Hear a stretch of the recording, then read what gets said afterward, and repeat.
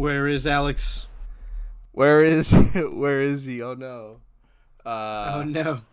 He decided to take a trip to New York, I think, thinking that I don't know, he said something about keeping he kept seeing people with this white ghost mask, and he was like, "You know what? I need to run from this. I need to go to New York."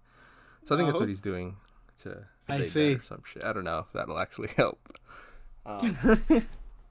Listeners of the Salem Station Podcast, hello and welcome to another episode of the only horror show you need.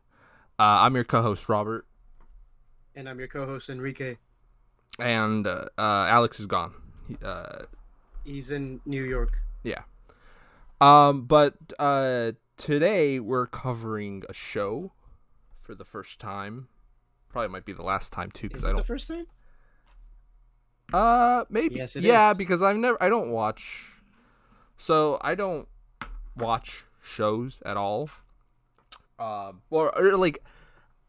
don't binge shows, right? I've seen. Yeah, you just watched the first episode. Yeah, I usually just watch a first episode, or if it's something like The Office. I think I might have explained this in another episode, but I've seen a lot of episodes of The Office, right? But it's not like I've seen all of season one. It'll just be whatever's on TV, Right? Or whatever I see. A family member has up, I'm like, oh, let me check out this episode because I like the show. But I'm not one to go out and just watch a whole series or I just don't do that, and I don't know why, but I just don't. So a lot of people when this show was coming out were like, hey, you should watch The Haunting of Hill House, and I would be like, yeah, sure, I'll give it a watch.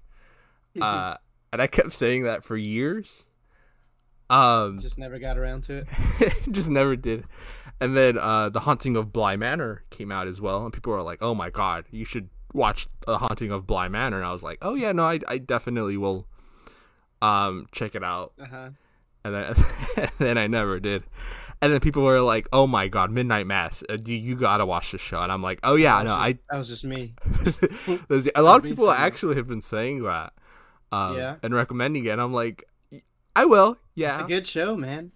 I know. Yeah, you've been recommending it for the longest time, and that's kind of actually the reason why I was like, you know what, I'm gonna put on The Haunting of Hill House, because I know they're all made by the same dude, Mike Flanagan. Yeah. So it's 3, I guess, shows, right? Yeah, 3 shows. The first one he did is Haunting of Hill House. Didn't he do a fourth one though? The Midnight Club or something? They got canceled. Oh, I don't. Maybe I didn't. I've never heard of it, but maybe yeah, you might be right. I think it has 1 season on Netflix. Okay, and then it got canceled. From what I've heard, so I was like, I don't know why I don't know the specific reason why I decided to finally start Hill House. I started with Hill House randomly because I was like, oh, I want to watch them in order, even though you don't have to. They're not connected in any way at all. The shows are basically their own thing, right? Yeah, they're basically their own stories. But I wanted to start off with Hill House because in the order of when they were released, and then Bly Manor, and then Midnight Mass. Did you watch Midnight Club? I did not. I just saw the other previously mentioned 3. Right, and so I'll probably watch those 3. Maybe Midnight Club. I don't know. I'll see. But I wanted to watch them in order. I don't know the reason why. I just decided to finally do it because that's very not something I would do at all. But I just decided, you know what? I'm gonna sit down and I'm gonna watch this series. 10 episodes, I believe.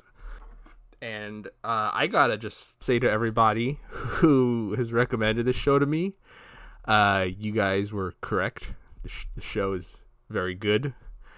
Most people who talk about Hill House are like, oh, Midnight Mass is the best one. And it's not having seen Midnight Mass, it's kind of unfathomable how something can be better than Hill House. But I'm sure it's way better. I'll be saying the same thing. It's better in its own way. Yeah. Yeah, I'll be saying the same thing. I just can't imagine anything being better than Midnight Mass. But currently, I can't imagine anything being better than Hill House. I think this probably might also... You're going to be disappointed by the second one. I've not heard a lot of things about Bly Manor. I think that might... that might be a hint. Yeah, that might be a hint. That might be... I don't know. I might watch it just and then just not even mention it and then go straight into Midnight Mass. But It's okay. It's worth watching. so when did you watch this when it first came out on Netflix? Not when it first came out. No, I think I watched it a couple months after. Was it like, did you decide to watch it based off of like hearing people say good things about it, or were you just like, let me watch this, let me put this on? Yeah, I had heard. I forgot where, but yes, Yeah. someone or said or wrote somewhere that yes, it was a good show and worth Yeah. watching. Did you have much high expectations going into it, or just like, you know what, let me just check it out? Not Like, really. I thought it was kind of just gonna be like a Netflix exclusive, like like Stranger Things. I don't know. Yeah, but not like on that budget, on the Right. level of Stranger Things. But it was pretty good. It was surprisingly good, actually. Yeah. Yeah. Yeah. I had heard when it came out, I had heard nothing but good things. I mean, it wasn't enough to get me to watch it, but I remember we were in like this building that this was years ago before like the pandemic and whatnot. Back when it came out, 2018, I think. We were in our architecture studio, not in class, but we'd stay there sometimes late at night doing projects.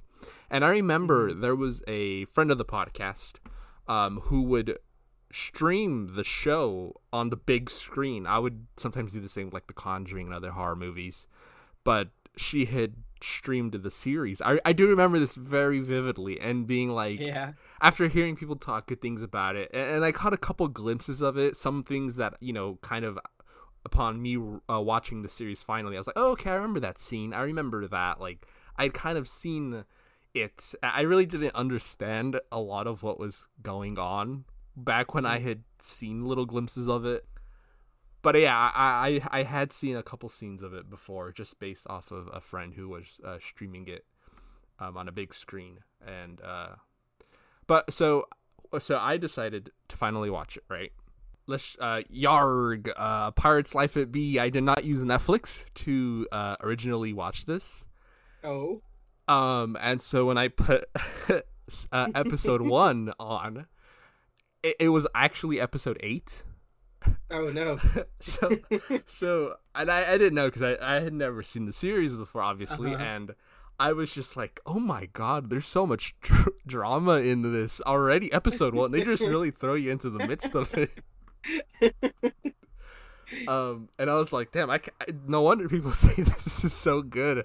Like, if this is the drama in episode 1, like, imagine till we get like to what I thought was like episode 7 or 8.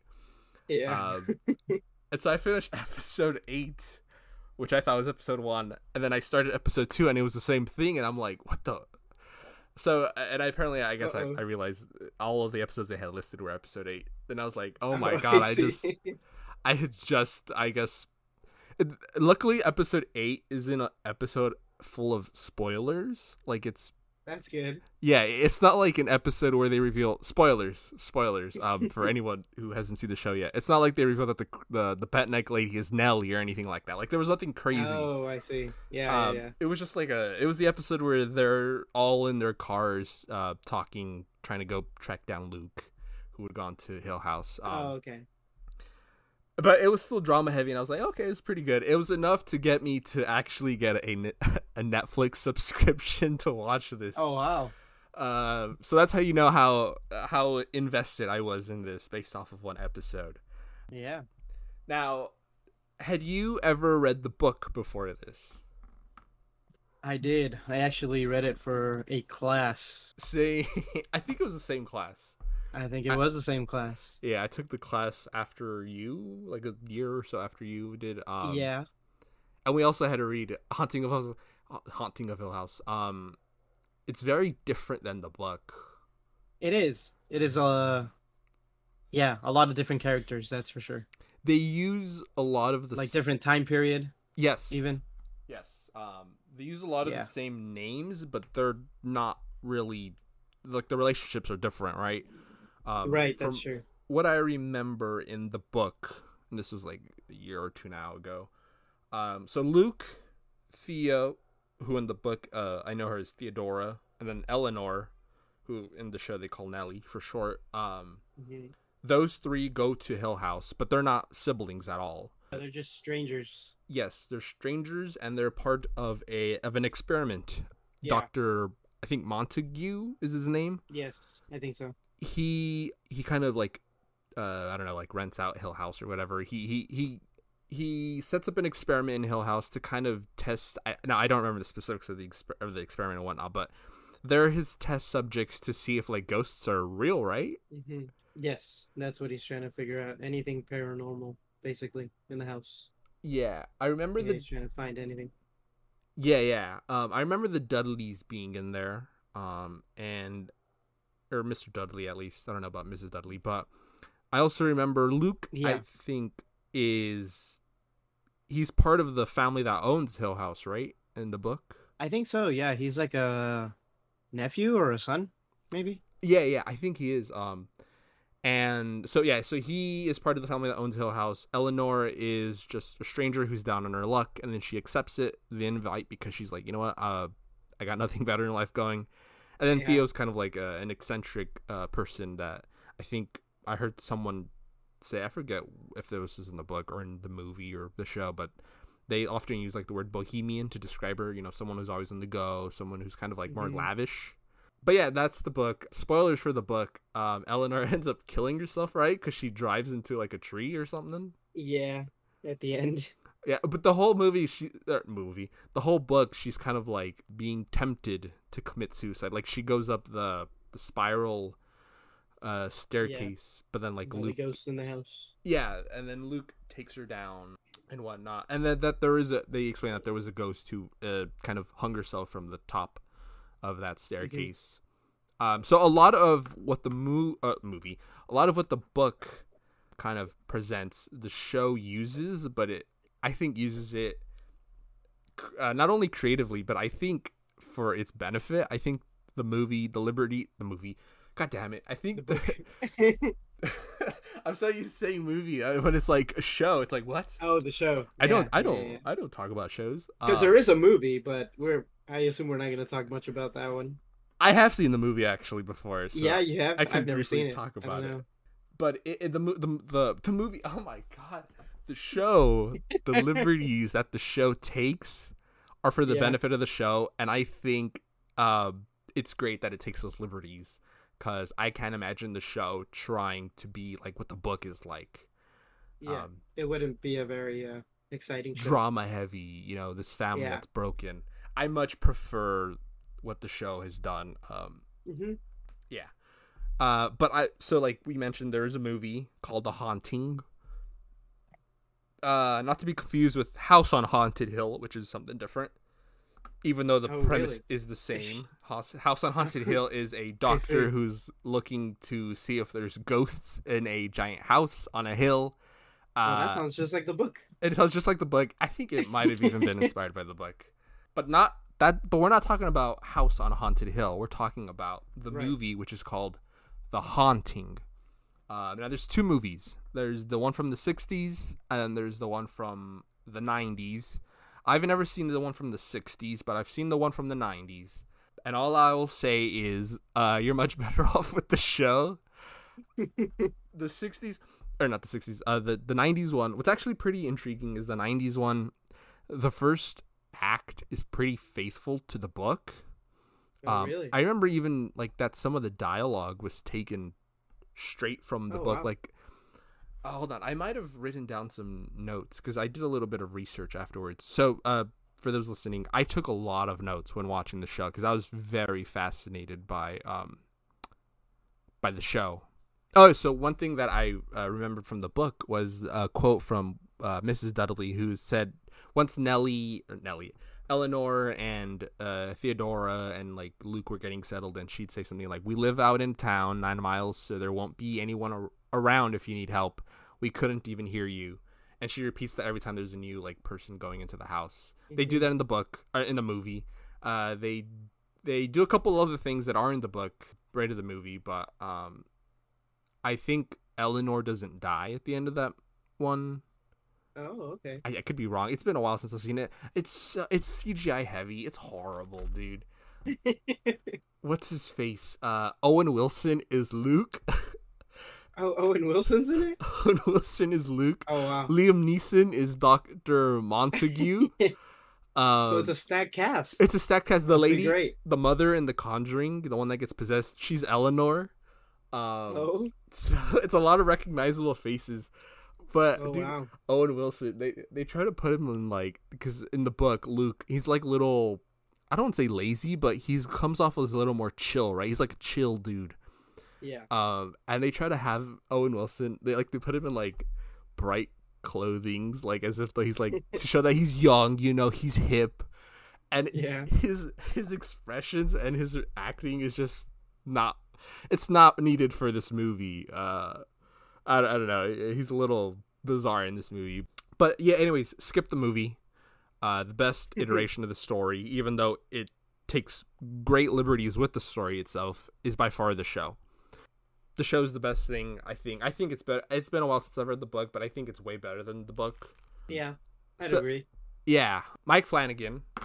Mike Flanagan is the guy who kind of wrote the series.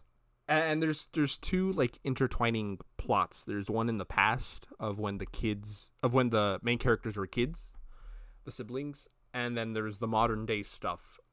And I've noticed Mike Flanagan does that quite a bit with his stuff. Like, I think we recently watched the Oculus, in which he does the same thing. Right. Yeah. A lot of the times when he does it, it comes off a little like, okay, dude, you've done this quite a bit. I don't know if it, I don't like it in Oculus. I don't know. It seems a little like it's trying to pad out the runtime. But in Hill House, I think this is the best. This is the best usage of that. I think the show greatly benefits from this flashback, like double narrative. Yeah.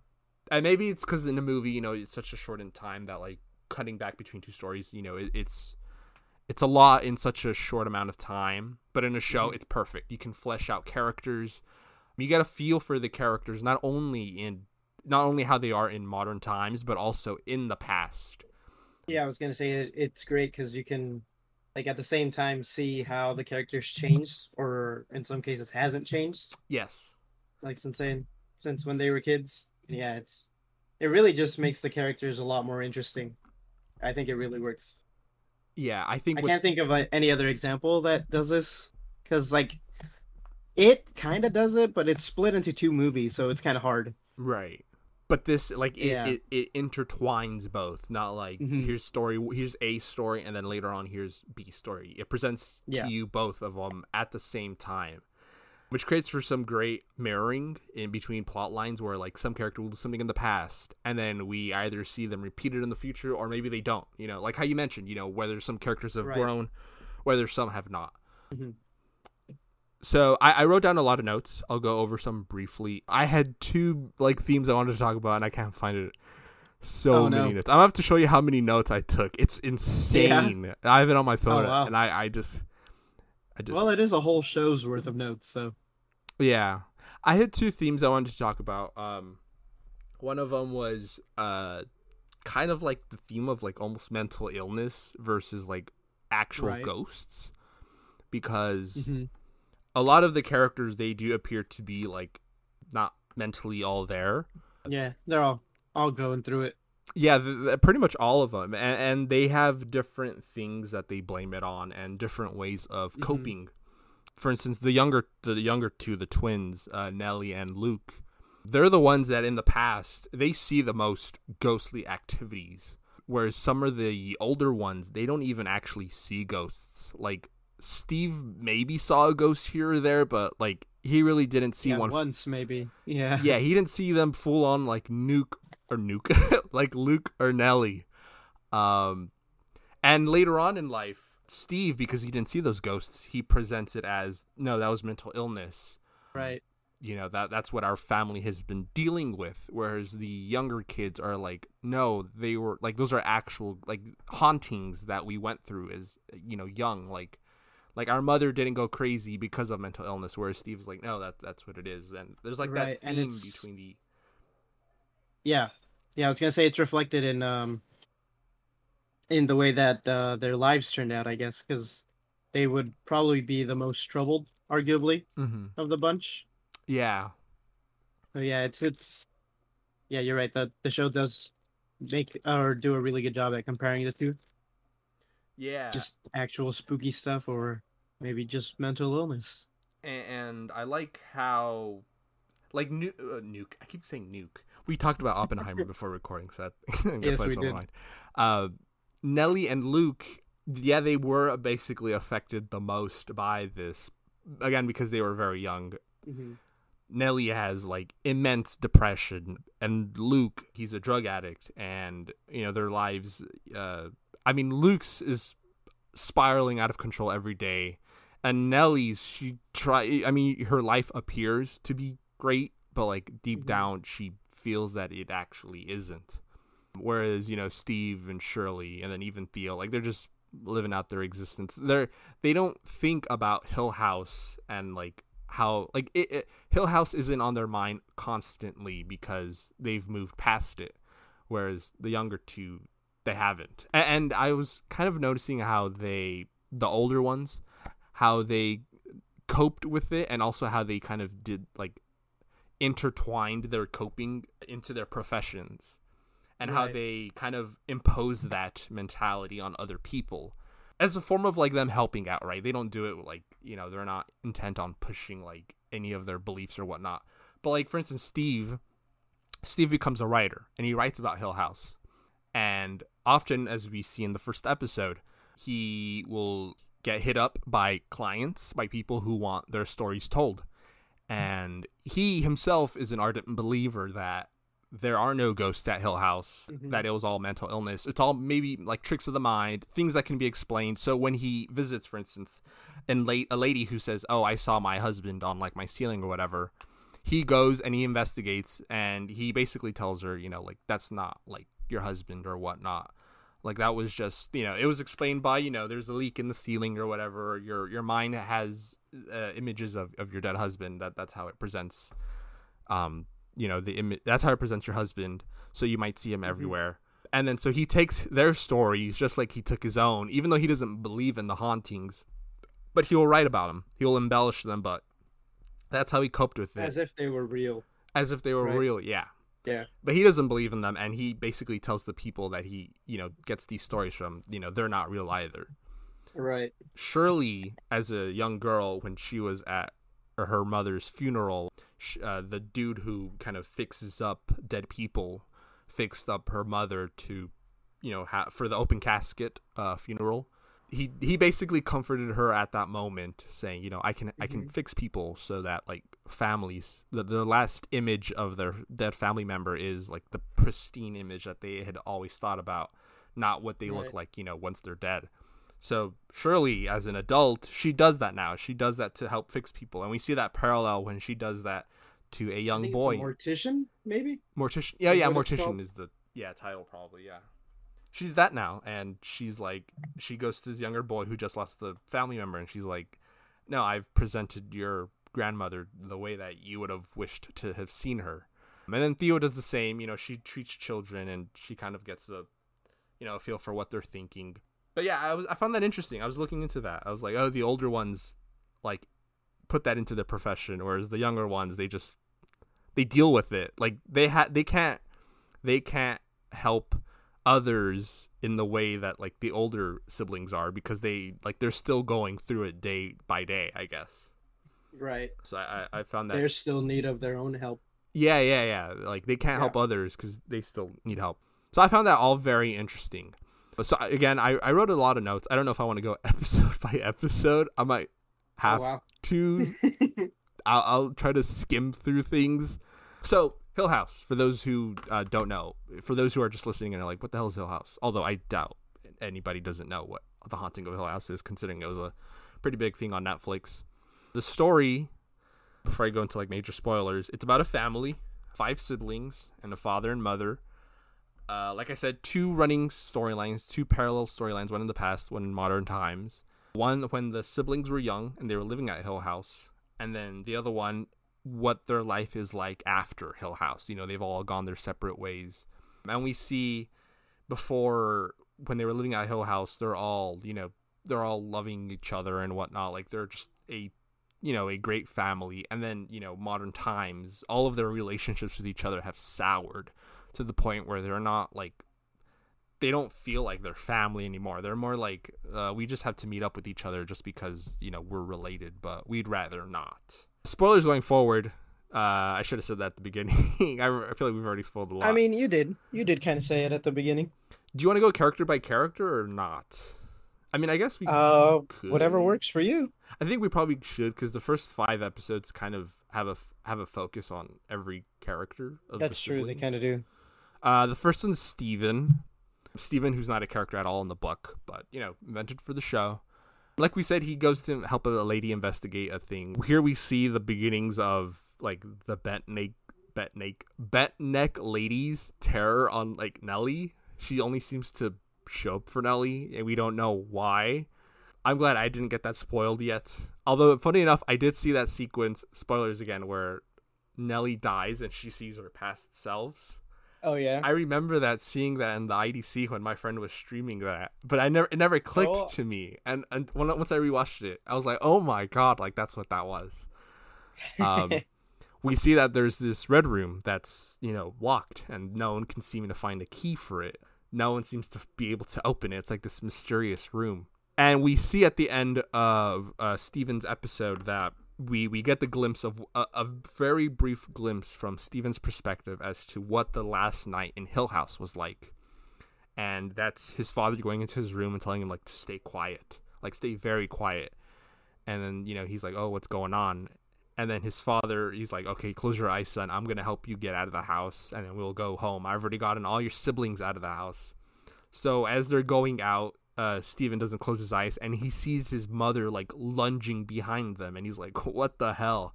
And I was like, oh my god, what's going on? Because I hadn't seen this episode yet. This was technically the second episode I had seen, but I didn't know what was happening at Hill House yet.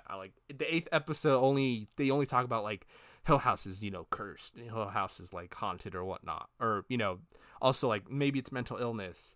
But no, that mother was jumping around that night. Yeah. And so I was my intrigue was still maintained, and I was like, oh my god, what happened to the mother? That's kind of like a mystery that's played throughout the series. What happened that night? And they don't explain it until the end. What do you think about Steve as a character?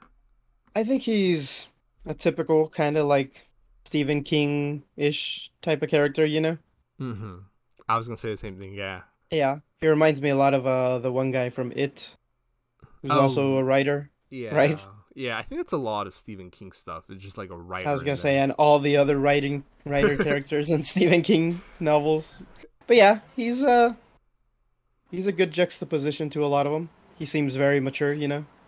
Even though he's probably one of the most insecure ones, maybe. I'd agree with you.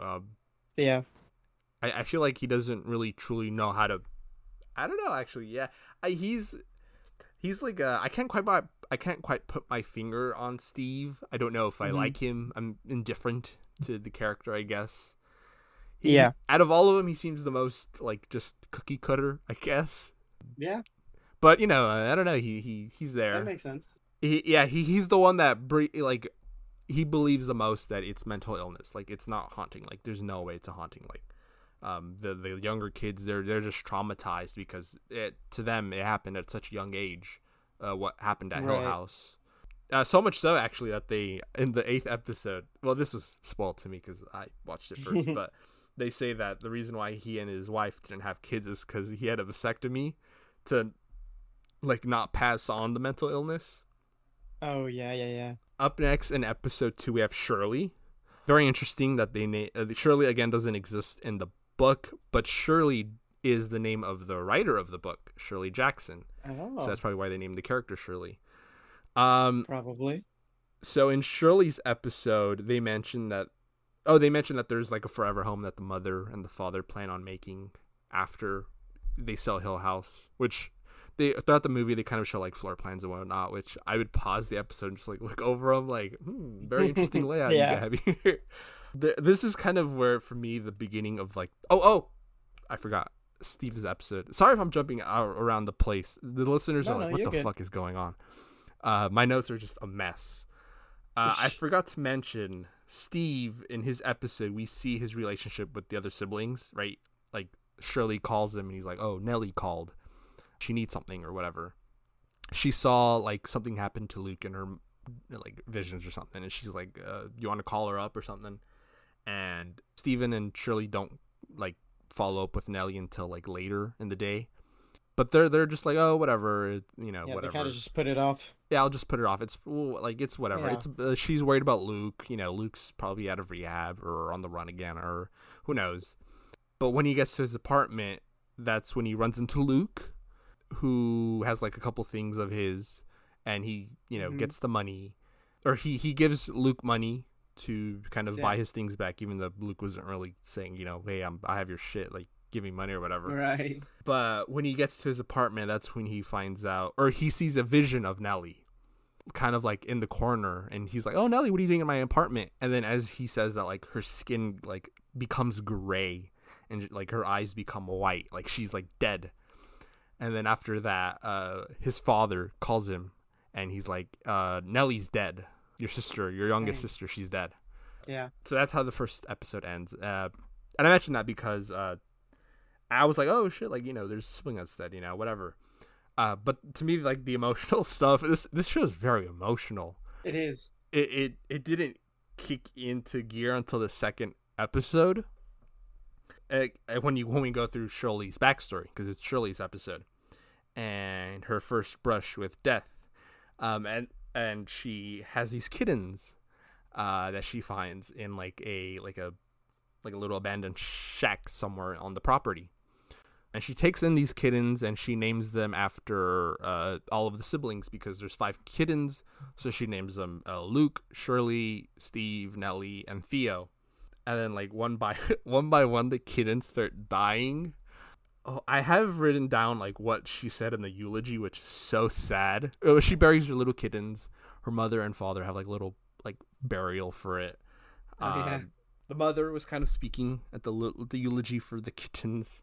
And then they told Shirley to kind of say something for the kittens. I took pictures of what the mother said and what Shirley said. And I don't know. I guess because I had just been to a funeral like a week before. So that might have been why I found this also emotional.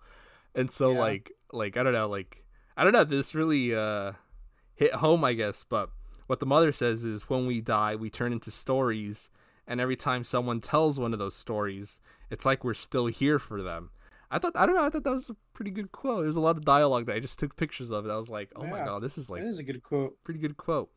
But what really was like, oh my God, what really made me realize that the show was so sad was when Shirley was saying about the kitten. She was a good kitten, and she never heard a single thing in her whole life, and not many people can say that.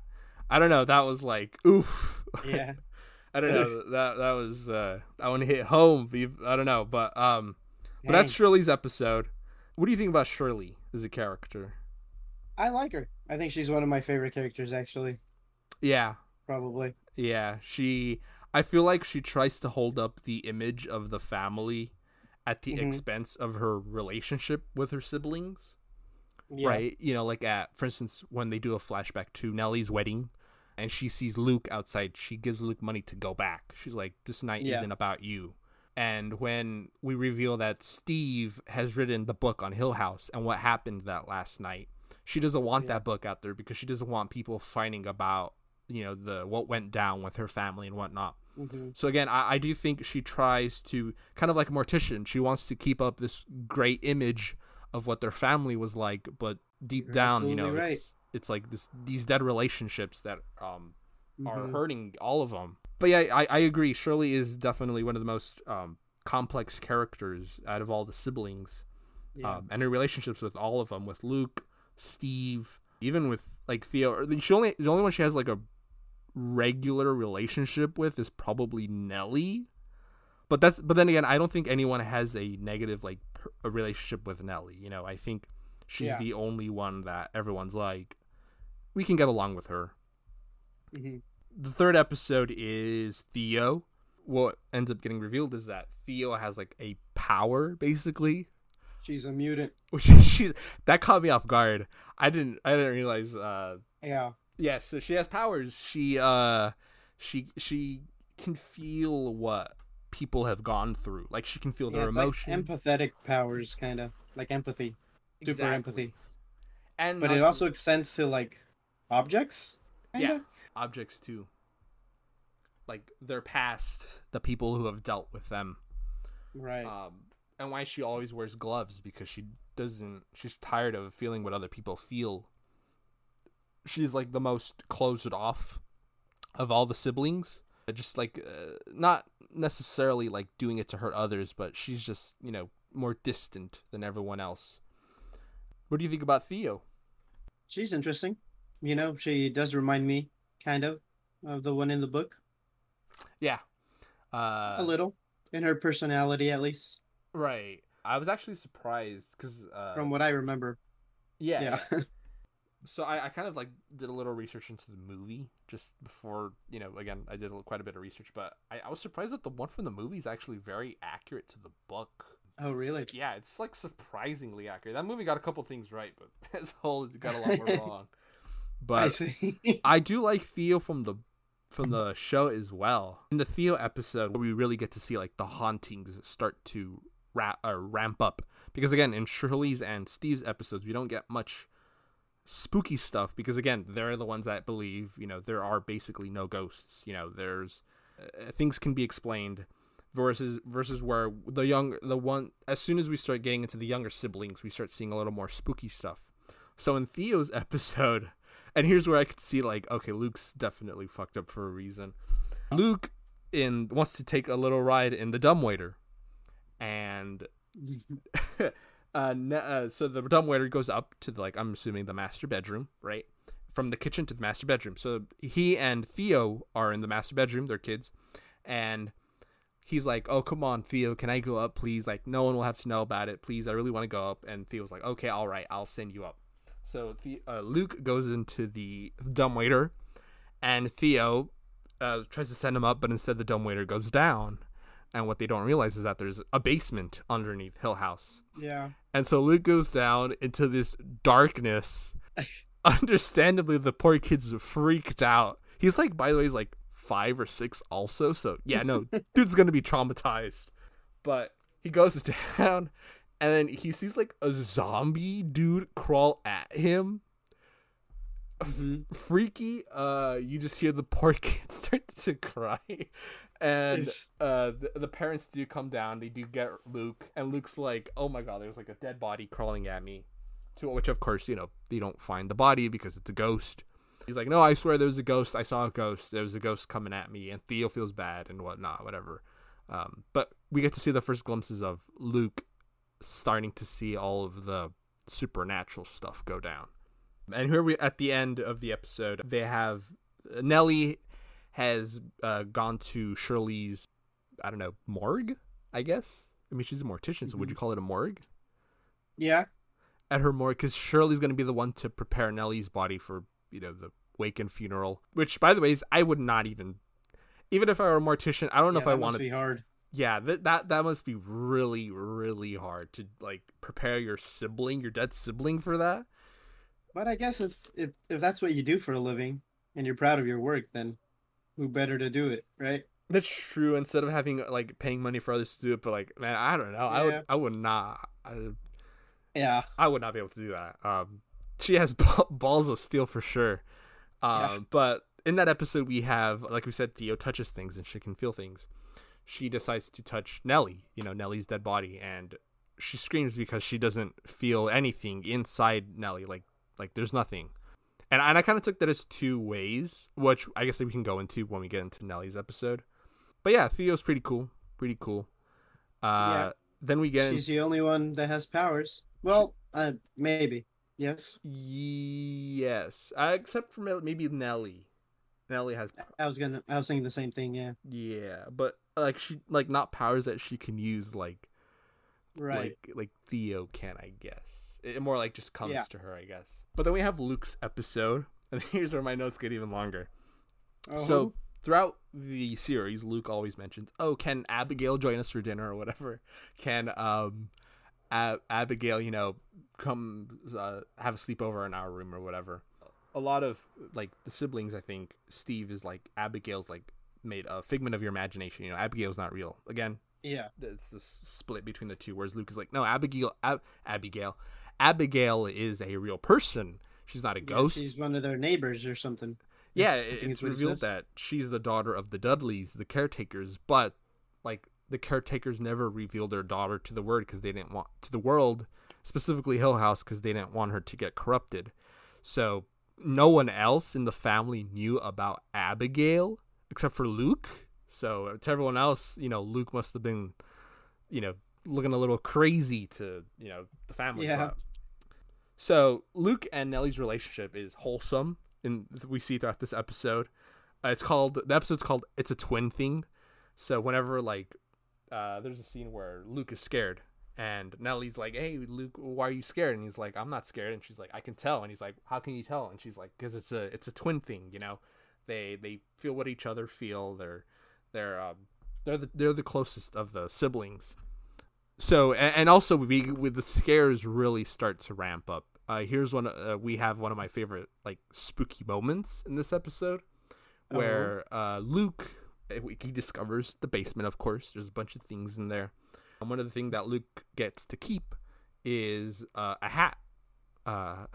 And he finds a hat down there, and then he also finds this, I don't know if it's like a scarf or whatever, but he gives it to his mother so his mother could use and wear, or maybe it's a gown. I don't remember what it was.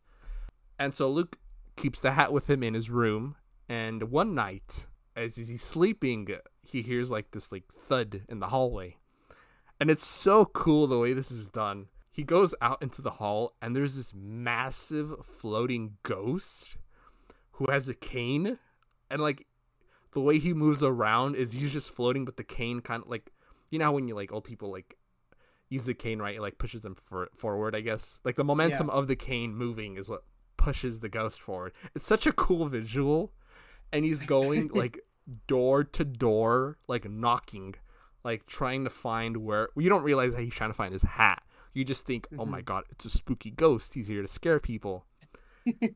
And so Luke hides under his bed. And the ghost goes into their room. He goes directly to Luke's bed, and he just stands there, and you don't know what's happening. But in the shadow, you see he grabs the hat and he puts it on his head, and he leaves. And then Luke under the bed gives a sigh of relief, and then the ghost turns around "Hey, yo, hold up! I just heard somebody." I like that whole sequence. That sequence is pretty good. Yeah, that might be my favorite sequence of the show. Oh wow. Of the spooky stuff. Some of my other favorite sequences are the more emotional things, but that's in the flashback. We see that Luke is starting to see a lot more ghosts. Poor kid. But in present day, we see that Luke, we get to, throughout the first couple episodes, we get the impression of that Luke is a fuck up kind of, and it's mostly again because we see these other characters kind of through the perspective of the characters we've already gone through, right? In Steve's episode, we see Luke as just someone who's kind of there to just benefit from the other siblings and just kind of leech off of them. But here in this episode, we kind of see that Luke is actually, a character who's very interesting. He's actually struggling, and he's trying to do his best. Here we see him team up with a chick named Joey. They're kind of helping each other out at rehab. And it's such a very interesting story. When I was watching this episode, I kind of forgot I was watching The Haunting of Hill House, because it has absolutely nothing to do with the overall spooky stuff and the flashbacks going on. But it's like an episode of Breaking Bad almost. Yeah. And he's with this chick named Joey, and they're helping each other out. He's proud that he's gone 90 days clean. And he's like, I won't go back. I swear I can't. This is before everyone finds out Nellie's dead. And then Joey, turns out she leaves. She relapses. She goes out, kind of ditches him, takes his money. And that kind of Luke goes after her. He leaves the place because he wants to help her out because he sees her as a genuine friend. And wants to help her out in the way that, he's grateful that he had help in his life. She doesn't want it. She kind of betrays him. Not kind of, she does betray him. Luke feels bad, and he's like, I need a place to stay. So he goes, to Steve's place. That's where he starts digging for things because like Steve's not there. So he's like, okay, I'm gonna take this tablet. Maybe I think he plans on using it to contact, people. And this is the scene where we see in the beginning where Steve's like, oh my god, Luke's just here to like, take money from me or whatever. But like Luke is like, oh hey, like Steve, you're back at your hotel, and this is where Steve's like, oh, you want my money? Just give me my shit back, please. And he, instead of offering like, hey, you want a place to stay or something, Luke's like, okay, thanks, Steve. And then this is where he finds Joey, and he's like, oh hey Joey, I have money if you want to find a place to stay, like at a hotel or whatnot, because the place that they were at, a rehab, they no longer will let her in because they have other people that they need to kind of take care of. And she betrays him. She takes his money, and Luke goes out on the streets trying to like find her, just find whatever. He gets beat up brutally, and then we get caught up to the present, to where his siblings find him, or Steve finds him, and he's like, oh, Nellie's dead or whatever. We also have like this very cute moment before it's revealed that Nellie's dead. Before Luke finds out that Nellie's dead, where Nellie, she's scared in the past, right? In the flashbacks, as a child, she's scared, and Luke goes to her. It's such a sweet moment. This show's just filled with like sweet moments where she's scared, and Luke's like, oh hey, I have a trick for making sure that you're not scared.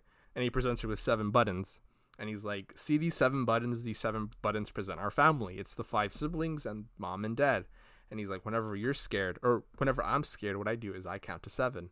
And I like touch the buttons, so like 1, 2, 3, and he goes down the line, and he's like, and I kind of usually feel better. Sometimes it takes a while for me to count through the buttons again. Sometimes I do it multiple times, but by the end, I will feel safe because it's like, the idea of family is like a comforting thing basically. And we see as an adult, when he's like alone after he's been jumped, after he's been betrayed by the person that he thought was a friend. He's like shoeless, and we see him at night, and he's walking throughout the streets of LA, and he's just, whispering to himself, 1, 2, 3, 4, and he counts to 7, and he does it again. And it's just him trying to feel safe in his mind. And I was like, oh my god, well, why are they doing this to me? I don't know, like there's moments like that where I'm like, that's so like wholesome, but like also so sad that like, I don't know. I don't know. I just found that, and then throughout the episodes after, after he finds out about Nellie's death, he will count to 7 to himself to kind of like calm him down, and whatnot. But yeah, and what do you think about Luke? I think he's a good character. Definitely very troubled. Yeah. But yeah, there wouldn't be as much spookiness without him. So. Yeah. Yeah. Do you what do you like? Do you like his kind of like the departure of what his character is like in the book? Yeah, I guess so. Yeah, I think he's more complicated. Maybe. But I don't know. I also like the one in the book too, to be honest. Yeah. I really, really like Luke. I at first, again, because of the way he's presented through the perspectives of the other siblings, I at first was like, oh my god, Luke, like you're just a mess. That's the way Shirley saw him, right? She was like, don't come to Nellie's funeral. This day isn't about you. It's about her. Steve is like, oh my god, like I'm gonna give you this money so you can get out of here. But like, Luke kind of ended up becoming one of my favorite characters. Luke's episode, I like that episode a lot, even though it's kind of a departure from the other episodes. I really like Luke. I think the departure of what Luke is like in the book is pretty good. One of the best liberties that the show takes. I like how broken the character is, but he's still a capable character. He's broken on the streets, but he's still trying, and he kind of like has hope, I guess, that he can work things out. So I thought that was probably one of the saddest episodes. That was, of course, before going into episode 5, which is Nellie's episode. This is the one that broke me. This episode I have the most notes on. So yeah, just when I thought it couldn't get any sadder, then we come to her episode.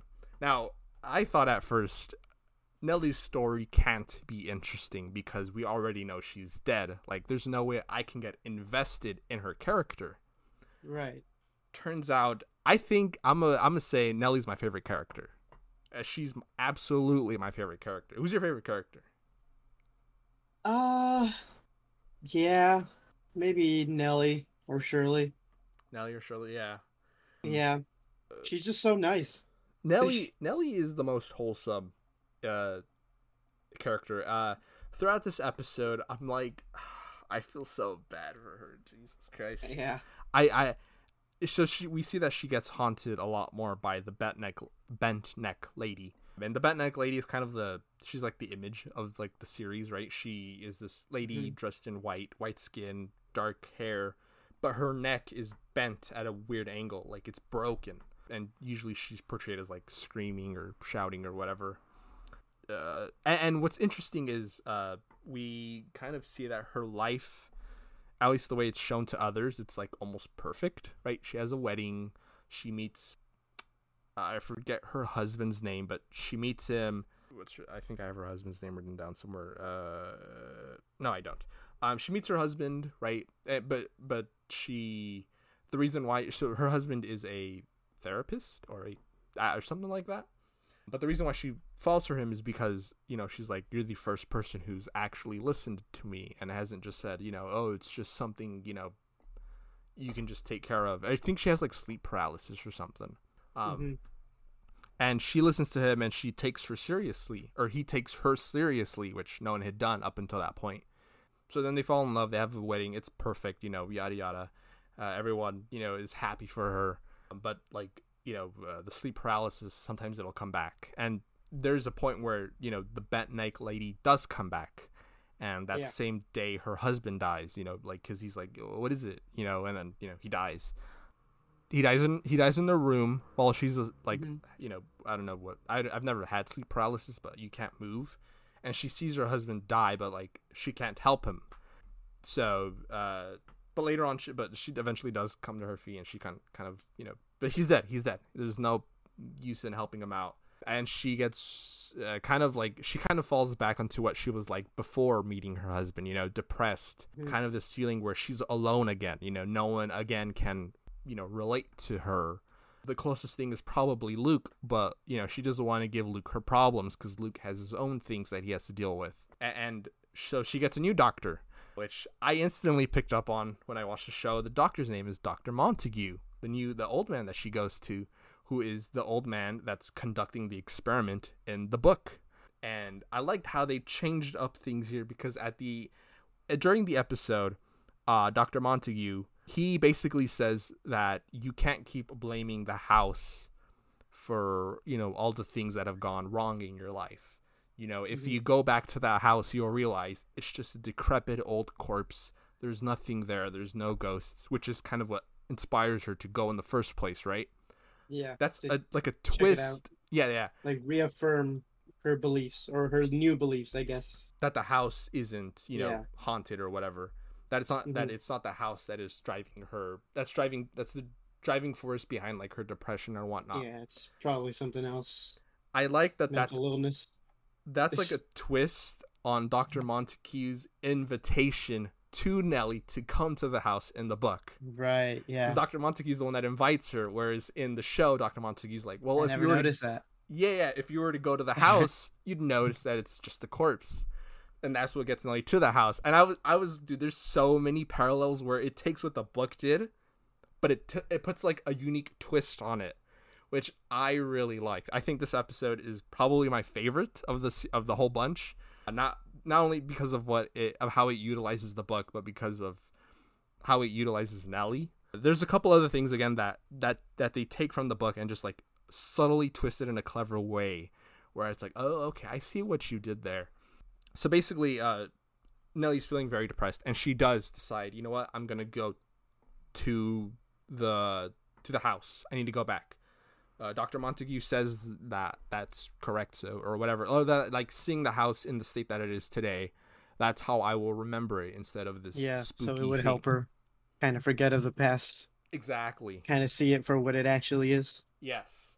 And so she goes there. She decides, you know what, I have nothing else to lose. So she goes. And she stays in a hotel nearby before she decides to get to the house.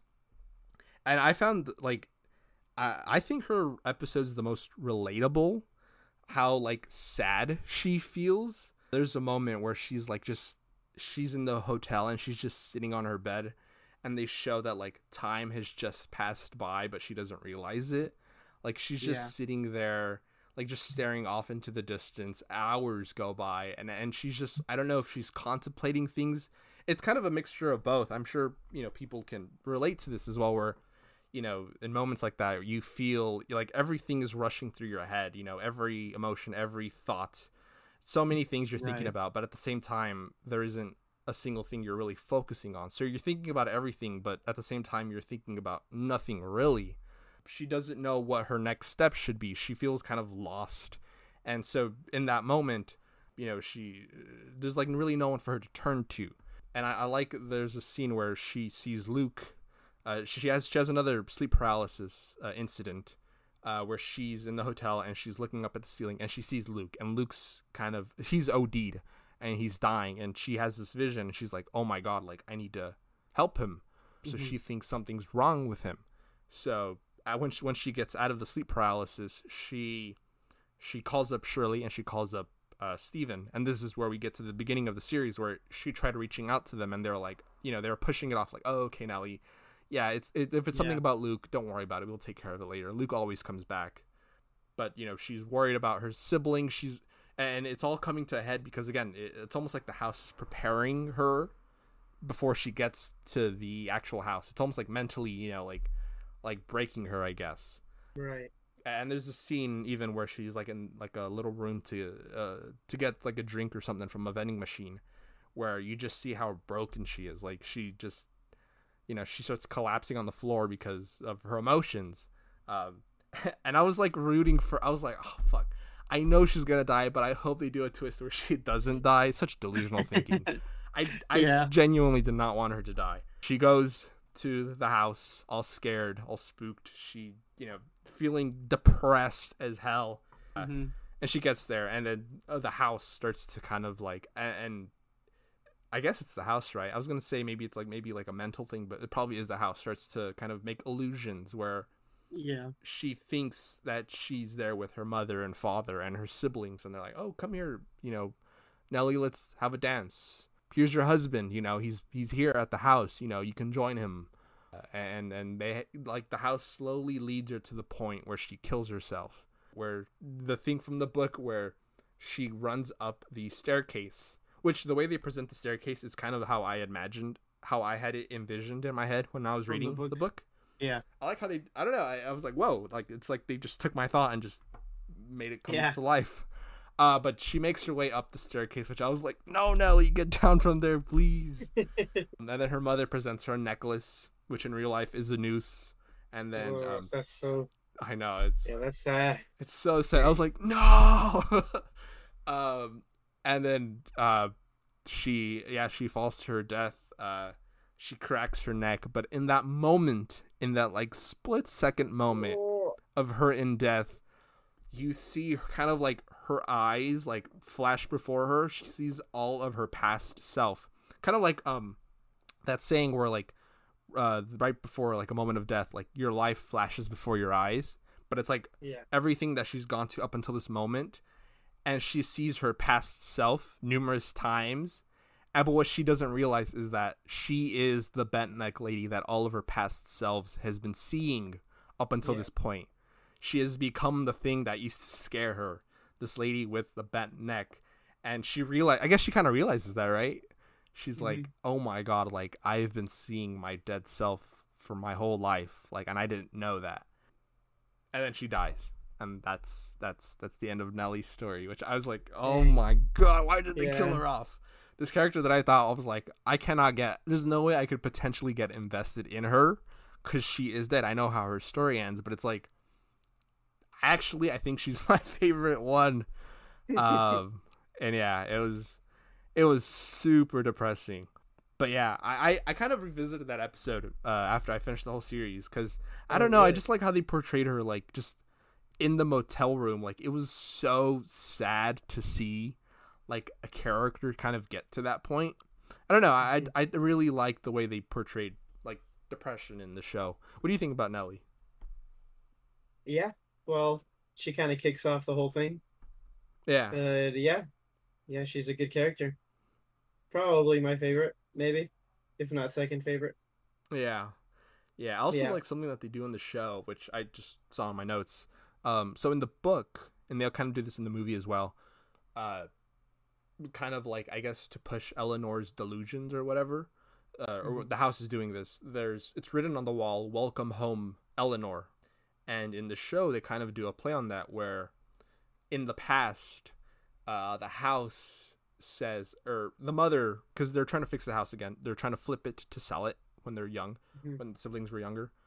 And the mother goes to Nellie and all mad, and she's like, "Nellie, I need you to come with me." And Nellie's like, "Oh, what happened?" And she's like, "Did you do this? Or why did you do this?" And what she sees is that on the wall, in a portion where they had removed the wallpaper, it says, "Come home, Nellie." And she's like, "Mom, I didn't do that." It's like written in like, I don't know, marker or something. And she's like, "I didn't do that." And her mom's like mad, like, "Oh yeah, who else would do this?" And then Theo comes in and she Hmm. touches it and she's like, "Oh no, Mom, that actually wasn't Nellie." And the mom's like, "You know what? You two will have to clean up this mess because, we're trying to fix this house and you guys are like, turn it down." And as Theo's like, "Okay, well, I guess we'll have to clean it up." When she rips the wallpaper off, it finishes the saying where it said "Come home, Nellie." She rips off another portion of the wallpaper and it finishes the word "welcome." So now it's "welcome home," Oh, which was so cool. I was like, when I first saw the scene, I was like, oh my god, they almost did kind of like what the book oh did. yeah, yeah. And then they I finished did it. I'm remember like, that. oh shit, they did do the whole saying from the book. It was so cool. It's such a I like moments like that where they take the twist, or like they almost reward you for having read the book, where it's like, Right. okay, this already, let's do that, but like in a refreshing way. But yeah, then we get to episode 6. The episodes afterwards, the 5 remaining episodes, they don't really focus on a certain character. It's now more so on the relationships between all the 5 siblings. And the Um, house. and the house. This is where the siblings come together. They go to Shirley's place for the preparation of the funeral services and whatnot.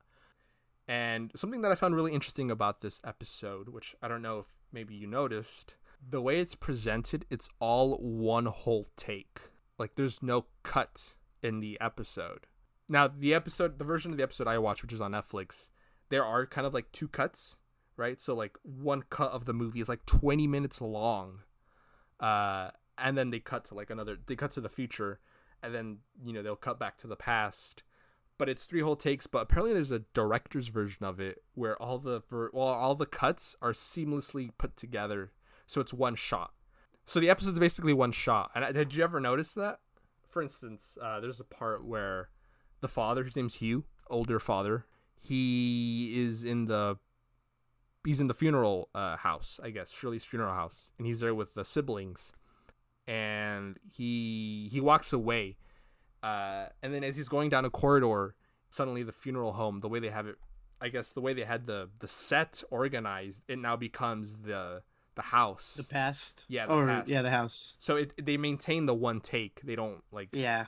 do cuts. Did you ever notice that? That I episode was didn't, one whole but cut. I think yeah, you're right. The whole episode is that. It was so cool. I looked into this because I was like, oh my god, this is so fucking cool. Like, how many times did they have to do this episode to get it perfect? Yeah. It's just There's a lot of hidden cuts, I bet. But yeah, yes, that's what it is. it looks really good. There's The a way lot of that it's all moments where they shot. just had to edit it down to get it so it flows Yeah. seamlessly, but it is so cool. I also had to rewatch that episode after I realized that. I didn't pick up on it. I didn't pick up on it until like 10 minutes into the episode, where the episode begins with Luke, because a lot of the siblings had already seen Nellie in the casket, and now it was Luke's turn. Luke had just arrived with Steven, and it kind of you see Luke walk up to the casket, and he's having a hard time basically coming to terms that his twin is dead. Hmm. And we see him kind of go back to the couch. He's like, I can't do this. And we see him count to 7 again, where he's like, 1, 2, 3. And there's a moment where I was like, oh, they didn't cut from him, at the casket, or going to the casket, to then going back to the couch. And then the camera pans to Steve, and then it pans to Shirley. And it keeps doing that. I'm like, oh shit, are there no cuts? So I went back and I was like, oh my god, this whole thing has been like one essentially what is one shot, the way it's presented as one shot. But yeah, they I'm so impressed at how they cut back and forth between the past and present without any hard cut at all visually, which was so cool. Yeah, episode 6, also emotional. All these episodes start to get more and more emotional. We see Luke and a lot of the siblings start to kind of tell stories of Nellie and what she was like when she was younger. You know, for instance, someone brings up, when she used to write letters to Santa Claus, she used to call them puffalopes because they're puffy envelopes that she would send to Santa to keep them nice and warm. And they would tell like the most wholesome stories, but as the stories would go on, we see kind of how sour the relationship is with all of them. That later on, as they start telling more and more stories, they start more and more like bickering with each other, and they start arguing, like remembering why they no longer do this. Yeah, and they're like kind of thing. Exactly, and they start blaming each other for things, and for their fallout, like oh, Steven, you're the reason why we don't even talk to each other, or whatever. And they're like, oh, Luke, like you're just a fuck up, I guess. Poor Luke. And then it kind of reaches like a boiling point to where the lights go out, or no, the lights don't go out quite yet. This is where a lot of the drama comes to a head. Theo, Shirley is blaming again, as always, Steve. Like, you know what? You're the reason why this family's broken. You wrote that damn book on us, and now everyone thinks we're all like crazy and whatnot. And he's like, no, we actually are crazy. It's mental illness. And she's like, no, it's not. Like, you don't know what our mother went through. And she's like, I can't believe you benefited off, you made profit off of the backs of our family. And especially since he doesn't believe in it. Yeah. And something that had been presented earlier in the show is that he had offered the other siblings, you guys can get a cut of the book, of the profits. Shirley obviously said, no, we're not going to take your blood money. But Theo, secretly behind Shirley's back, took the money. And Theo in the episode says, you know what? If you're going to get mad at Steve, you might as well get mad at me because I did take that money. And Theo had been living in their guest house, in Shirley's guest house. She's like, you know what? You've been living under my roof, with the money that you took from the hurt that our family had gone through, like, get out of my house, basically. And this is where Shirley's husband is like, oh, fuck, I'm stepping. Shirley, I also took the money from your brother. Yeah. We've been using it the whole time. And Shirley's she's in such disbelief. She's like, what? Like, not only did my sister betray me, but so did my own husband. Yeah. And they just start blaming each other, and it gets ugly. And then, and Theo's like, you know what? I'm gonna go back to the guest house. I'm out. Or Shirley, this is a funny moment. Shirley's like, you know what, Theo? Pack your bags. By tomorrow morning, you're out of here after the funeral. And then she goes to Shirley's husband. She's like, I'm not early getting kicked out of the place, am I? It's really funny. I don't know. But Shirley, as they're all leaving and they're all bickering and whatnot, Shirley goes back to Nellie's casket. And it's in the background of the shot. And I love how the shot's framed because some of the siblings are starting to leave. And you see like Steven and Luke in the foreground, and you see like Shelly in the background, and she's like shocked, and she's like, "Oh my god, who would do this?" And then the camera follows Steve and Luke as no, actually I think it's Steve and their father Hugh, who had joined them, and they go to it was Luke and Hugh. Oh my god, I'm so sorry, my listeners like, what the fuck is going on? Yeah, okay. It's good. Luke and Hugh. They go to where Shirley's at, and they see that someone had placed those buttons that Luke had been, telling Nellie that would be her, her safety net. They had placed them over Nellie's dead body's eyes, like something out of Coraline, which looked very freaky, by the way. And Shirley was like, "Who would do this to our sister? Oh my god, you guys are like savages! What the fuck?" And Luke and the dad are they're like, we didn't do that, like what the hell, we were here, you were talking to us this whole time. And Shirley's like, well, one of you guys must have done this, it's not, who else is gonna be here to do something horrible like this? And it's at that moment that the lights go out, and honestly this whole scene was just so freaky. I don't know, just the lights out and this casket here with this body with buttons over its eyes. It's just the perfect setting. I think it was also raining too, so there's like the occasional lightning and thunder. I love the way it's framed. And then we see Hugh go down a corridor trying to find like a fuse box or something, because the backup generator won't come back on. And then here's where we see, a past where in the past something kind of mirrors this, where there is another storm when the kids are much younger. in Hill House, and the lights also go out, and the kids are all scared. They're all spooked, and they're trying to comfort each other. I think Luke at some point's like, "Oh, I see a ghost or some shit."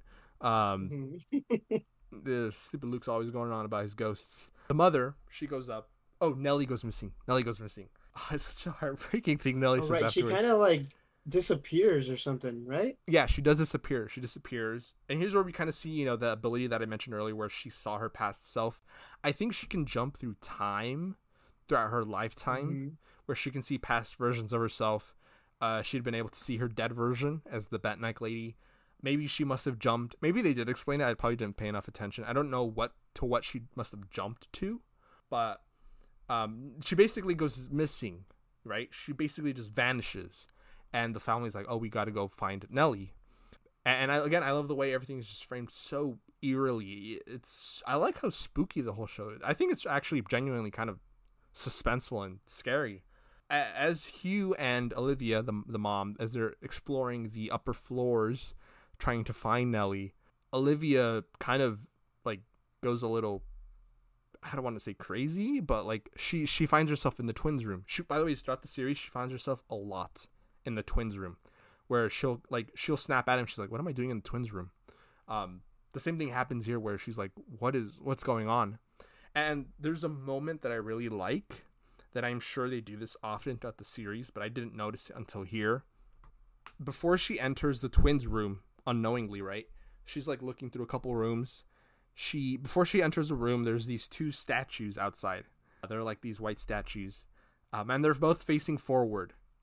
And as she enters, by the way, the camera doesn't put these into focus. It's just a little thing that's in the corner of the shot. As she moves into the room, right, just whatever, the camera follows her. The camera follows her stepping out of the room, and you see that one of the statues is now facing the entry of the twins' room. Like the head is just turned completely in the wrong direction. And I like it when they do when horror movies or shows do that, like Hell House LLC, right? Where like things in the backgrounds of a shot afterwards are completely positioned in the wrong way. I noticed this in this episode, and I was just small little things like that. See if anyone notices. Yeah, and I think things like that make it scarier, right? Because it's like, what the hell? What was that thing? And I'm certain that the show is actually probably filled with things like that. But I just noticed it mostly in this episode. But basically, Olivia kind of goes off in like a daze, and her husband's trying to track her down. He's like, "Where are you going?" And he's like, "You were like in a trance. I was trying to chase you or whatever." And then Nellie comes back, or rather, she reappears, and her family's like, "Oh my God, Nellie, where are you?" And she's like, "I was here the whole time. I was screaming for your names, but it's like you guys couldn't see me. It's like you guys couldn't hear me," which I guess could also be like an allegory for like depression, right? Like I was here the whole time, but I never felt like I was heard, or I never felt like I was seen. I felt like I was just alone, which I really liked that. What she said. So I don't know, maybe at a young age she was feeling depression, but maybe she didn't have a way of like expressing it, I guess. I don't know. But the power comes back in the house, in Hill House, and in present time the power also comes back.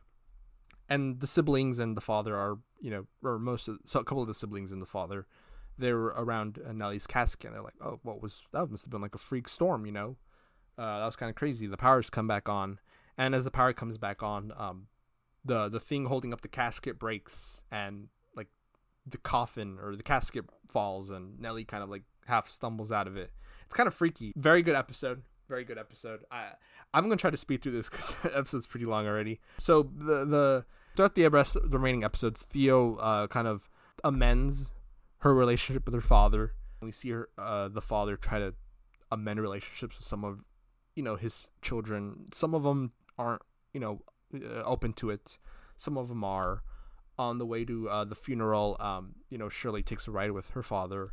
Also, there's like this weird plot line which I really wasn't interested in, of like Theo had jumped on Shirley's husband, and Shirley like saw it, and she thought that they were like having an affair or something. Yeah, I don't know. I thought that whole plot line was weird, but I do like I like what she said to, I guess, justify it, where she was like, "No, it's because I touched Nellie, and like I felt like nothing. like this nothingness, which I took it as two ways. I mentioned this in the beginning of the episode.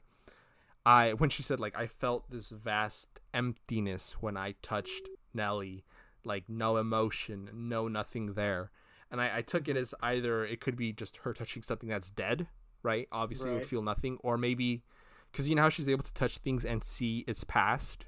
Maybe Nelly in her past just truly felt empty, you know? Maybe she just felt so sad and so depressed, you know? Like there was nothing there, you know? She was living what most people thought was a perfect life, but like she was just living what she herself thought was like an empty one. I don't know. I saw that as also like a double entendre. Like this could be that, but this could also mean something else. Basically, it all culminates in the funeral. Luke, at the end of the funeral, is like, you know what? This house has done too much to break our family. I'm gonna finish this. So he unknowingly to everyone else decides to take Theo's car and Shirley's credit card and goes off to Hill House in the middle of the night. And they don't realize it until later. They're like, oh my god, like, where's Luke? And they're like, oh my god, he's gone. And Theo's like, my car's gone. And Shirley's like, my credit card's gone. So he must have taken it. Where's he going? And the father's like, oh, we all know where he's going. He's going to Hill House. So yeah, he's going to go to Hill House to burn it. The siblings are all on their way to kind of stop it from happening. And Luke does get to Hill House. He fills it up with gasoline. He lights a match, but the house doesn't burn. Like, it just does not burn. And it reminded me a lot of Oculus. Again, that's another thing that Mike Flanagan did, where like the house is like the mirror, where it'll do whatever it takes to kind of keep itself safe in a way, right? You know, the mirror often does like some weird like tricks with your mind and whatnot. I thought that like the house was kind of, you know, maybe doing a lot of what that did. We get a flashback of the father in the last episode. Oh, so basically Luke again starts to see these delusions and the way that Nelly did when she entered the house. Maybe it's the ghosts haunting, you know, the environment, being like, "Oh, Luke, welcome back to the home." To the point where he reaches up the top of the staircase. He's, without us realizing it, he's actually now entering the red room, which prior to this had never been able to, you know, get open, right? No one knew the key to the red room. He's now in it, and he's living what he thinks is like this perfect life, the way that, you know, Nelly was envisioning, you know, like, oh, my husband's back, you know, we're back in the house, everything's happy again. He sees Joey, the chick that, you know, he tried to go find in his episode, that he wanted to help, the other drug addict, and she's like, you know what, like, Luke, we're here together with each other. You know, I'm glad you're here to help me. I'm glad that you sought me out and found me because you saved me. She's like, but before we truly go clean, we have to, you know, get one more hit, which he had kind of told Nelly before. You know, the last time he saw Nelly was when he said that, and he's like, no, I'm 90 days clean, please. I don't want to do this. And she's like, oh, but you've already done it. And you see that there's a needle in his arm, and it's full of rat poison. And he's like, oh my god, like I did this to myself. You know, I'm poisoning myself. And then, you know, we see the other siblings start to rush into the home, basically trying to save their brother.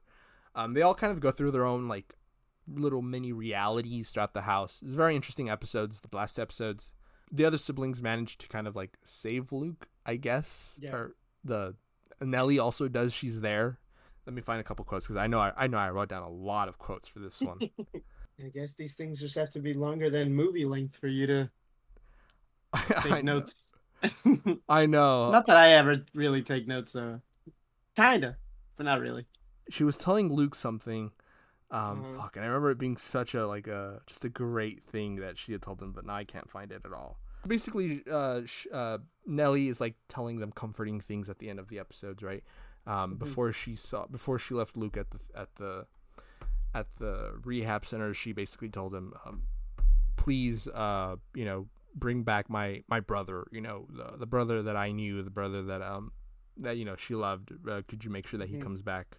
To which Luke actually had mentioned something in the funeral, in the wake, which I really, really liked. He had said something like, I was born 90 seconds before Nell, you know, always like holding it over her, like, you know, I'm technically the older one. But he mentions at the end, like, but even though I was born before her, she was always my bigger sister. Which I was like, I don't know, it's such a touching thing that, you know, they would. I don't know. I was just like, oh my god, the fucking dialogue in this. I'm so mad I don't have this written down. Let me look this up. Let me look this up. Go ahead. Go ahead. I really like the quote. That's why. Yeah. Okay. So she's trying to like comfort people, or not comfort people. She's trying to comfort her siblings who are like, oh my god, like like Nelly, you're here in the house, but you're dead. We're broken. And Nelly basically says something like, I learned a secret. There's no without. I'm not gone. I'm scattered into so many pieces, sprinkled on your life like new snow. So even though she's physically not there, she's scattered throughout their lives the way that, her power allows her, basically, right? So you can see it again both ways, where she's scattered literally throughout, her own life and their lives in different versions of herself, but also like her memories will always be there, even though she physically isn't. I really liked that quote, and I was like, I was so mad. I was like, oh my god, am I not going to talk about this quote?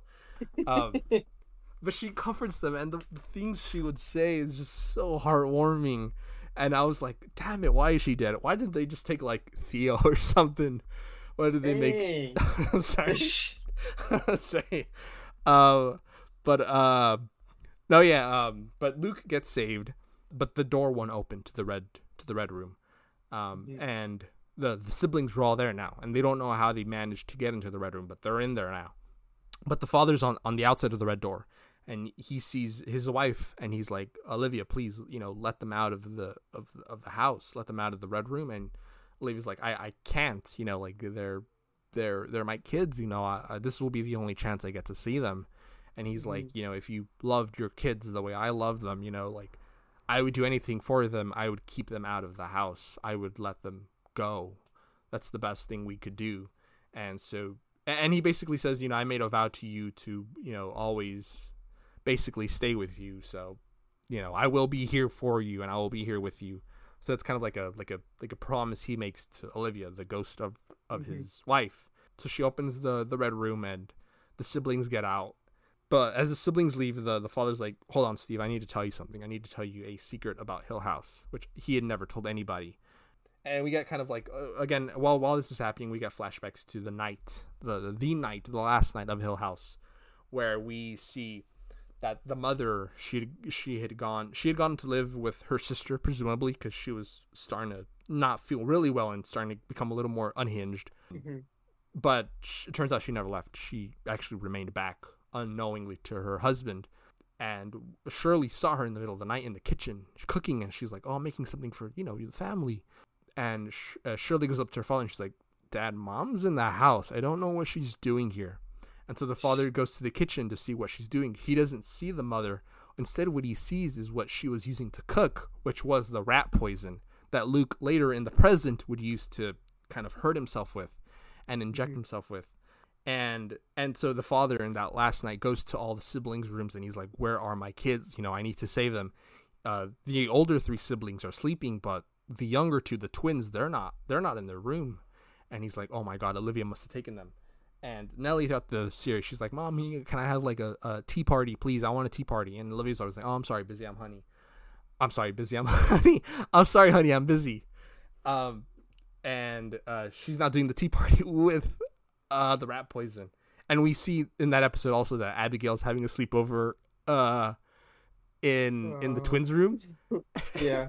And this is where you realize, oh no, Abigail's not a figment of Luke's imagination. She's been a real character this whole time. She's been a real character. And what further supports that is when Abigail takes the first sip of the tea. Oh no.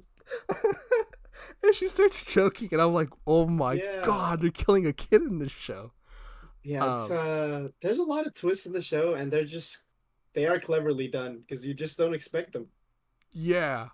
At all. Like at all. And so Abigail dies, and right before the twins are able to take a sip, the mother's like, oh, she's just, it's just something that that's normal. She's having like a asthma attack or something. I don't know. And then the dad comes into the red room, and he's like, no, like, what's going on? And he saves the twins, and he's like, we gotta go. Like, what's going on, Olivia? And so this is where he starts taking the siblings one by one to the car. Steve being the last one and being like, Steve, like, close your eyes, because he doesn't want the reason why he says this is because he doesn't want the last memory that Steve has of his mother to be this version of their mother that had become kind of more monstrous. But of course, Steve saw his mother lunging around in the darkness, and then the kids and the father, they all leave. The father comes back to the house, and he sees that his wife had killed herself off the same ledge that Nellie did. Oh. Yeah, very sad. Yeah. The Dudleys come into the morning, and he's like, "What are you guys doing here?" And they're like, "Oh my God, we're so sad that your wife is dead. But have you seen our daughter?" My bad. Have you seen our daughter? And he's like, your daughter? You mean the chick upstairs that's on the floor? And so the Dudleys lose someone that night, just like the main family does, the Cranes. Yeah. And this is where it's revealed that Mr. Dudley, they say like, we kept our daughter hidden. The world doesn't even know she's alive. There's no records of her, so we'll just bury her on the site, on the premises. Mm-hmm. And the twist about Hill House is that whoever dies there remains there as a ghost. So Abigail is now there, and the Dudleys and the siblings' father Hugh, they see that Abigail's there, but she's like a little dead ghost girl, and she's like Mom, Dad, like what's happening, she's dead. And so the only times that the Dudleys can now see their daughter is at Hill House. And that's where, the father sees Olivia later on, and he's like, oh my God, like, you're also stuck here as a ghost. You are a part of Hill House now. So when we cut back to the present, to where the father's like, I will remain with you forever, Olivia. That's because he also basically kills himself to remain with his wife forever, so that she can let the siblings in the present leave the Red Room and go get Luke to a hospital after he had injected himself and basically get them to safety. But what the father told Hugh, or sorry, not the father is Hugh. What Hugh told his son Steve in the present is that whatever happens to you guys, obviously keep each other in mind and look out for each other, but never tear down Hill House, because I made a pact with the Dudleys that I would not destroy Hill House, even after what happened to your mother, even after what happened to their daughter, because this would be a way for them to see their daughter in the future. Mm-hmm. And also because your mother is here, and now I am here. We both reside in Hill House. Please don't tear it down, because this is where we're at. Which is like kind of like a nice little wholesome thing, I guess. And it gets even sadder when at the end of the episode, oh my God, you see the Dudleys, Mr. Dudley. I didn't realize this was him at an older age, but he's like rushing out the woods, getting from their little hut off the property, where they live, and he's carrying Mrs. Dudley to the house. And they're old in age, and he's like, and he drops Mrs. Dudley off at the house, and he's like, you're in the house now, everything's okay. And why they did that is because now that she's dying, she can die in the house and forever remain with her daughter. So their daughter would not be alone in Hill House. That was so sad, and I was like, oh my God, like that was so depressing, seeing Mrs. Dudley die on the floors of Hill House. I don't know, dude. The ending just got even so much sadder. But after this whole debacle, after everything, Shirley reconciles with her husband and Theo. They explain whatever's. Theo in the present day, Shirley and her husband. Steve gets back with her with his wife, and Luke. They're all celebrating things. Like for instance, his 2 years of being clean. Their relationships have been mended. They are now looking after each other after everything has happened. I think it might have ended with there's a quote that I wrote down where Olivia says something like, "Oh, you guys go on without me," when they're leaving or something, and Hugh in the past is like, mm-hmm. How could we ever go on without you? It's such a sad line. Oh my God, like there's no way we could move past you. But and then, it closes off with Nellie, Olivia, and Hugh all in the Red Room, and then the red door closes on them. And that's the ending of the show. And that's such a show that I went into thinking, oh my God, everyone's like, the show is scary. The show's going to be, spooky and stuff, which it is. Right. But I got out of it more sad than I was scared. Such a depressing show, but like like I don't know, it's so well done, and it's like why I'm like I can't imagine Midnight Mass being better than this. But everyone who has seen both is like, oh no, dude, trust me, you still have yet to watch Midnight Mass. Like, trust me, Midnight Mass is way better, and I can't fathom it because the show's so very good. But you're right, the characters in the show, just talking about it is reminding me that they were definitely the highlight of the whole show. I mean, the story is great, but the individual characters. Yeah, the individual characters and their relationships. Yeah. Yes. And I love how they each, in the beginning of the show, they each see themselves with such disdain. You know, the way, you know, like Luke is the easy example, right? Where like everyone in everyone else's episodes, he's just like an idiot, but in his own episode, he's not. Same with like Theo and some of the other characters' episodes, like she seems closed off and whatnot. But in her own episode, you like realize like no, like she's a compelling character. All of these characters, they're so compelling. And not saying this out loud, I just realized something that can further another allegory for Nellie's depression is right. Which, by the way, I love the way they presented her depression and her character. But if you couldn't tell already, in everyone else's episodes, she is just a plot point. She's a way for the characters to come together. It's her death. She's not seen for who she truly is until you get to her own episode. Oh my god. Dang. I think after knowing all this, I'm just gonna revisit the series again. Yeah. Rewatch it, see if I pick up on anything else new. Right now, I'm still putting things together that I have never realized. Maybe it's things that were done intentionally. I'm sure they were. This show is done. It was made so expertly.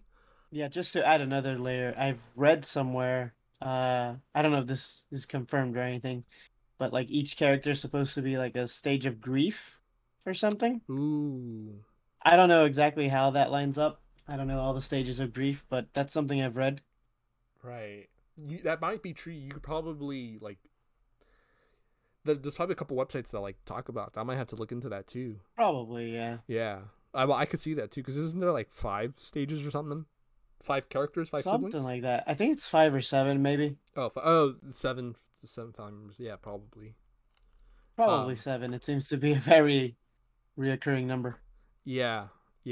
But yeah, I like how this show can present this house in like that.